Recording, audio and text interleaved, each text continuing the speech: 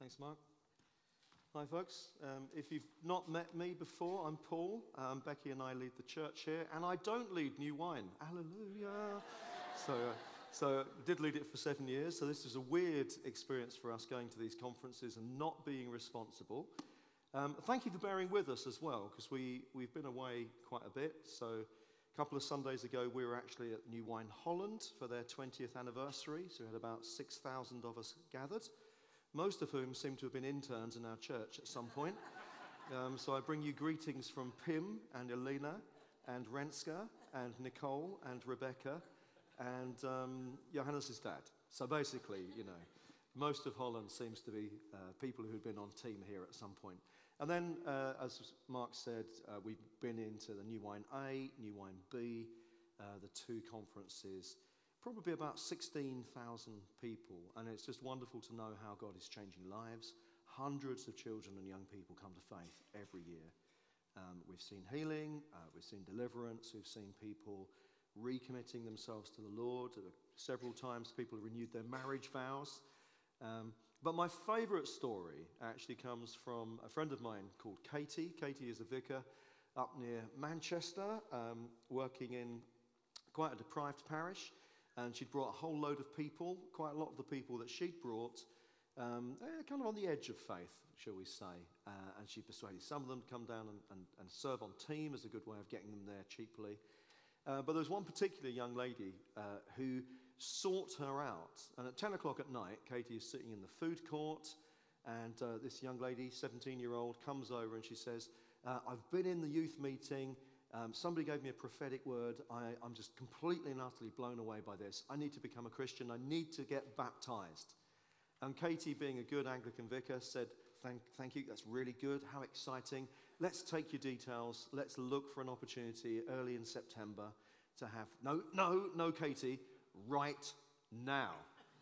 So it's 10 o'clock at night in the food court. So once she'd worked out that this probably is not illegal, there is a way around this, then they decided, okay, it's going to be a baptism. So probably about 150 people in the food court. Everybody gather round. This young lady's going to be baptized. So she has 150 people there to witness and to pray for her. And I just thought it was really lovely. Katie found a bucket of clean water. And she basically baptized her a little bit like this. In the name of the Father, and of the Son, and of the Holy Spirit. So I just thought that was a brilliant picture of what God wants to do, which is he wants to absolutely saturate our lives. He wants to fill our lives. And we, over the last year, have been looking at a number of passages. This time last year, I think we were looking at the I am sayings in John's Gospel, like up here, I am the light of the world. So in the darkness of this world, Jesus is the light. And throughout that, we're just reminded that Jesus is what we need. Everything we need is found in him. He restores us into relationship with God through his death on the cross. He is the life that we seek. And one of the things Jesus says is, I am the bread of life. I am the basic. I am the staple. I am the thing that you need more than anything else. In his part of the world, that would be bread. Other parts of the world, it might be potato or rice or whatever. But the point is, Jesus is not saying, I'm the caviar of life, or I'm the champagne of life. Jesus is not the cherry on the top. He is the basic. He is the bedrock. He's the staple. He's the beginning. He wants to come in and make sure that he is the one in whom we found our fundamental needs met. So often people kind of like approach life as if, I'm basically doing all right, but there's something missing, and Jesus will give me that little bit of extra on the top. And it's like Jesus is the cherry on the top. And if your cake is a bit blur and you need a cherry on the top, come to Jesus. And that's not what Jesus says. Jesus says, you haven't got me, you haven't got a cake. I'm not the cherry on the top, I'm the cake. I am the bread of life. And so in this series, what we're doing is we're going through the Lord's Prayer. Very, very familiar prayer. Now, of course, we come today to give us today our daily bread. Let me just point out that the Lord's Prayer is not a prayer that Jesus himself could pray. It is a prayer that the Lord gave to his church. The reason Jesus couldn't pray the prayer is because it includes a little clause, forgive us our sins. And Jesus didn't have any. So it wasn't a prayer that he himself would pray. It's a pattern for prayer for those of us who follow him. So we're going to look at it tonight. It's very, very familiar, but we're going to read it from the scripture. If you want to follow along in the Bibles, it's page 1042. We're looking at Luke's version this week. And in Luke chapter 11, this is what is said. One day, Jesus was praying in a certain place.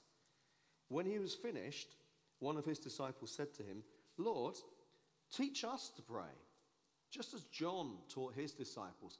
So in other words, as they watched Jesus' communion with his Father, they said there's a quality and a depth and a profundity and a beauty to Jesus' prayer life. And we remember John the Baptist, he used to teach his disciples how to pray. So here we are in the presence of someone greater. Would you teach us to pray? And Jesus said to them, when you pray, say this, Father, hallowed be your name, your kingdom come. Give us each day our daily bread. Forgive us our sins, for we also forgive everyone who sins against us, and lead us not into temptation. Now that's all we're going to look at tonight. But what I wanted to point out is, as we go through the series, that actually this follows on really nicely. You know, we start off with, Our Father in heaven, hallowed be your name. Your kingdom come, your will be done on earth as it is in heaven. And then we go into, give us today our daily bread. And what we're being reminded of is that actually we have a perfect Father who has all resources at his hand. And he, with all that he is and all that he has, he is breaking into this world. That's what it means for the kingdom of God to come and the will of God to be done. And so it's only natural that we should now start to think about our setting, our own lives, the ordinariness of our everyday, because God, as a good Father, is interested in every detail of our lives. He's not distant or remote or, not a sort of helicopter parent who flies in, flies out again. He's there all the time. And so he wants to be the bedrock of our life. And actually, I don't know if you noticed it, but there's almost like, for us, it's a bit of a gear change, that we start off with heaven and hallowed. And then we're suddenly talking about the mundanity of bread and the ordinary and the everyday. But that is intentional, because God is not wanting to be reserved to the supernatural. God isn't wanting to be the cherry on the top of the cake. He's not wanting to be about the spectacular moments, the moments of transcendence and breakthrough. That God, and he is all of those things, wants to be in the ordinary, everyday things of life.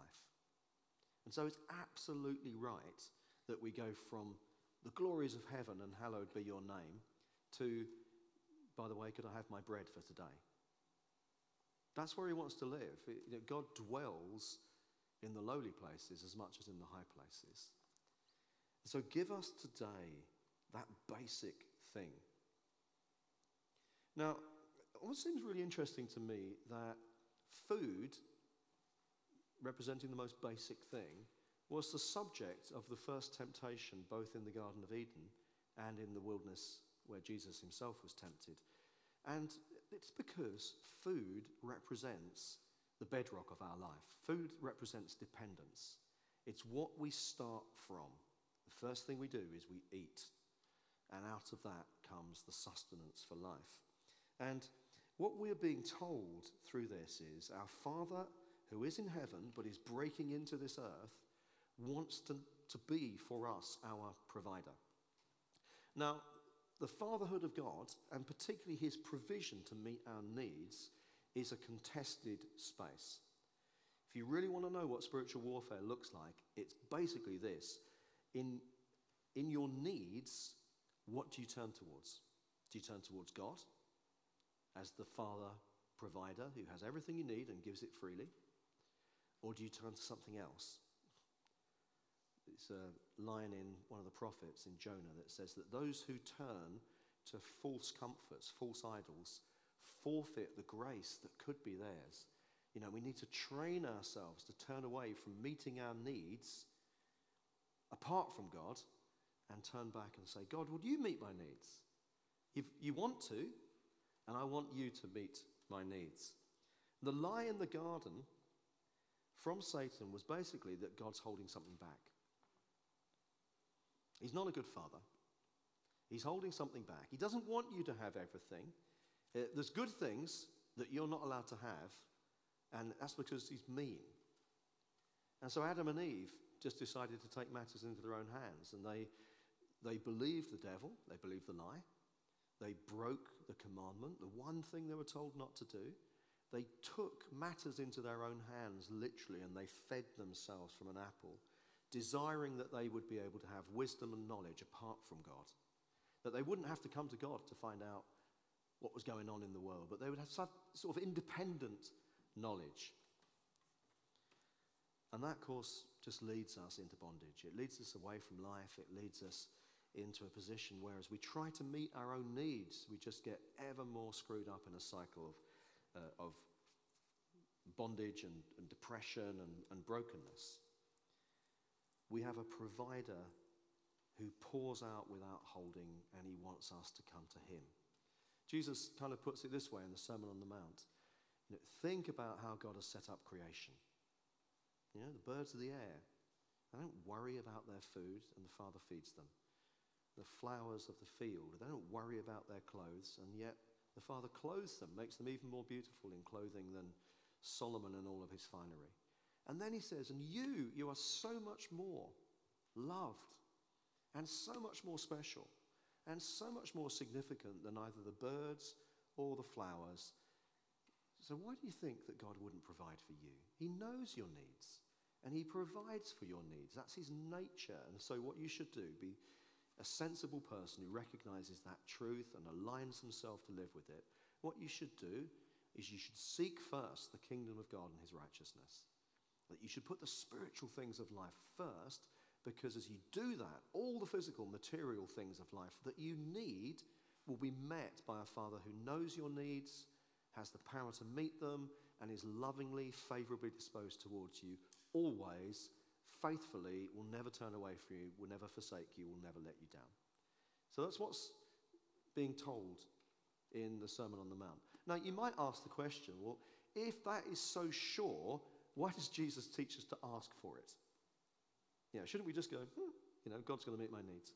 But no, Jesus actually says you should pray every day, give us each day our daily bread. And I think the reason is because there's a recognition of God the provider. The big danger that we have is that we start to take the things of God for granted.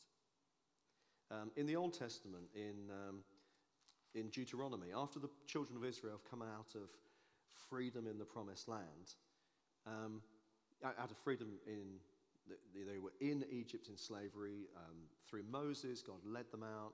He wanted to lead them into a promised land, a land that would be a good land, a land of provision. But he couldn't get them in there because they had so much of Egypt still in them. And so he had to train them in the wilderness. And so for 40 years, he basically sort of said, each day we're going to do this. I'll give you the manna. And apart from a double dose when it was going to be the Sabbath and they weren't meant to work, he didn't give them a week's allowance at a time. It was day by day by day by day, because he was training them to stay in a position of dependence. And he knew he needed to do that because he knew that when they came into a good place, that when things were going well, they would forget God. It's true for most of us. Most of us turn to God in our pain, but in our pleasure, it's almost as if, it's just what I expect. We don't see the blessing in it. When things are going well, often our relationship with God is a little bit more distanced. So this is how Moses was told to remind the people in the book of Deuteronomy. When you've eaten and are satisfied, praise the Lord your God for the good land he has given you. Be careful not to forget the Lord your God. When you eat and are satisfied, when you build fine houses and settle down, when your herds and flocks grow large and your silver and gold increase and all you have is multiplied, then your heart will become proud and you will forget God, who brought you out of slavery. He gave you manna to eat in the wilderness. You may say to yourself in the promised land, my power and the strength of my hands have produced this wealth for me. But remember the Lord your God, for it is he who gives you the ability to produce wealth and so confirms his promise. You know, Adam and Eve in the garden wanted to be independent. The children of Israel were rejoicing in being delivered from slavery and then wanted to be independent. God gave them manna. God gave them the law. He said, don't forget me. Jesus keeps talking about this. There's a number of parables that I think are all saying essentially the same thing, or at least they have this in common. So there's the parable of the prodigal son, where the prodigal basically says, when you die, I will inherit all of this. So, Dad, could we just pretend that you're dead right now? So I don't have to live in your house anymore and get hand-me-downs. I'd like to own it all myself right now. And of course, he goes off and he makes a complete mess of his life. That's the basic bottom line of the parable of the prodigal son. But then there's also the parable of the rich fool, the one that says, I just want to get enough for the whole of this life. And he builds massive barns and he completely misses the point. He focuses on his own needs being met. You know, there's all of these stories, again and again and again. The Bible says, no. You are not meant to live independently of God. Jesus had an encounter with a rich young ruler who was doing everything right in life. You know, he had all the moral things down. He was trying his best. But actually, he didn't really need to have that much of a relationship with God because he was very rich. And so his provision for health was, well, if I get sick, I can buy the best doctors. He didn't have to worry about the future because whatever came along, he'd have money that he could throw at it. And Jesus looked at him and thought, well, you're living a very moral life, but you're depending on your money. And so Jesus said, the one thing that's keeping you from this is your money. Sell everything you have. Give to the poor, and then come and follow me. What Jesus was saying was, it's not about moral purity. It's actually about depending on me. You know, so often what we want to do is we want to become independent and do it all on our own and just call God in as the rescue service every now and then. And that's not what Jesus taught us to do. In the prayer he says, give us each day our daily bread. Each day. Not give me a weekly amount, Lord, so I can forget about you the rest of the week. But give me a daily amount, so I'll be back tomorrow. And this is a really, really subtle thing, even for people who have been Christians for many, many years. Do you depend upon God moment by moment, day by day? Have you trained yourself to keep that posture of being a child before a Heavenly Father?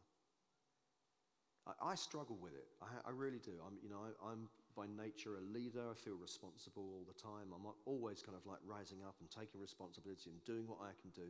And in that, subtly, quite often, it's what I can do. And the sense of depending upon God is kind of lost. I was sharing with some of the teenagers at the New Wine Conference that last year when our son Joshua moved into supported living, it kind of caught me out. I knew it was coming. We want it to come. But when he went in there, I felt a bit of a failure.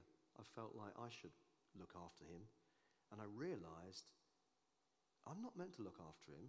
You know, I'm meant to do my part, but ultimately God's looking after him, right? And the sense of failure that I felt probably told me that I was overly responsible. There'll come a day when I won't even be around, so I can't fulfill that role for the whole of my life. I wonder how many things in your life where you're overly responsible because you haven't adopted the posture of being a child before a Heavenly Father who knows your needs, who's got what you need, and lovingly, faithfully, consistently releases it to you. Anxiety and worry will probably show you where you're not trusting in God. A sense of failure might show you where you've taken on too much responsibility. For me, living out the Lord's Prayer probably is really simple. It's not many moments, many minutes in a day, but it's the beginning of a day, looking at the day ahead and saying, I'm going to need your help here, Lord. And at the end of the day, recognizing where he was, thanking him for it. And in that way, hopefully, then we can live out that consistent posture of being children before a Heavenly Father. God is all you need.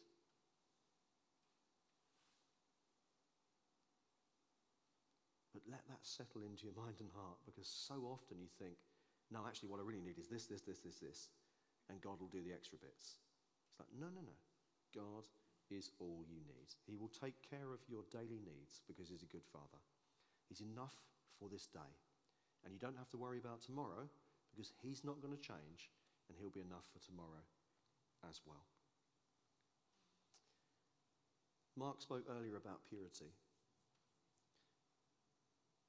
The essence of sin is trying to get a legitimate need met apart from God.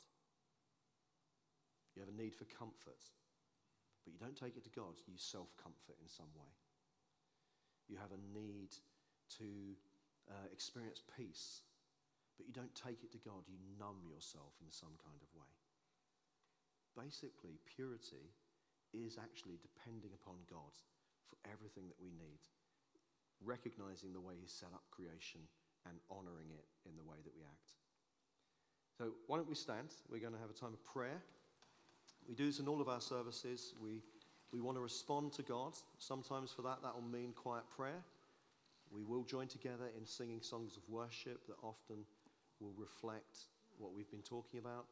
But we also invite people to come and to humble themselves and say, I'd like someone to pray with me.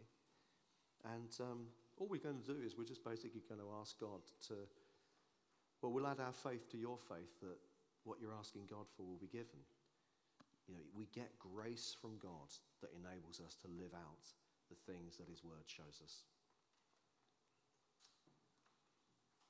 Jesus, on the night before he died, said, sanctify them by the truth. Your word is truth.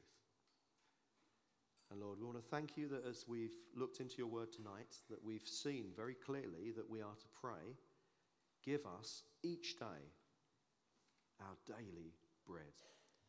Forgive us where we have reserved some special parts of our life for you and forgotten that you want to be in the ordinary every day.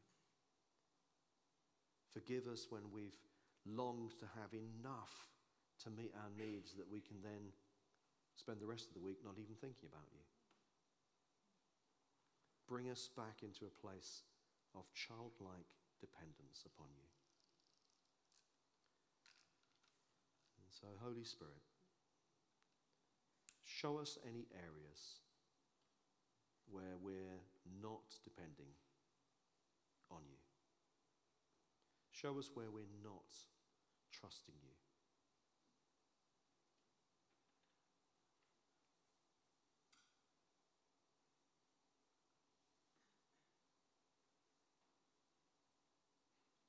And so we're going to go back into a couple of songs of worship. And I just encourage you to come forward if you'd like someone to pray. We won't even need to ask you what it is about unless you want to say, please pray for this. But I felt if you know that your life is bound up in fear and you don't know or deep down have that assurance that God is a good Father who provides for your physical, emotional, social needs, whatever they might be, then we'd love to pray tonight that God would reveal his Father love to you. So if some of the ministry team would you like to start to come out, and if you want to receive prayer, start to come now as we worship.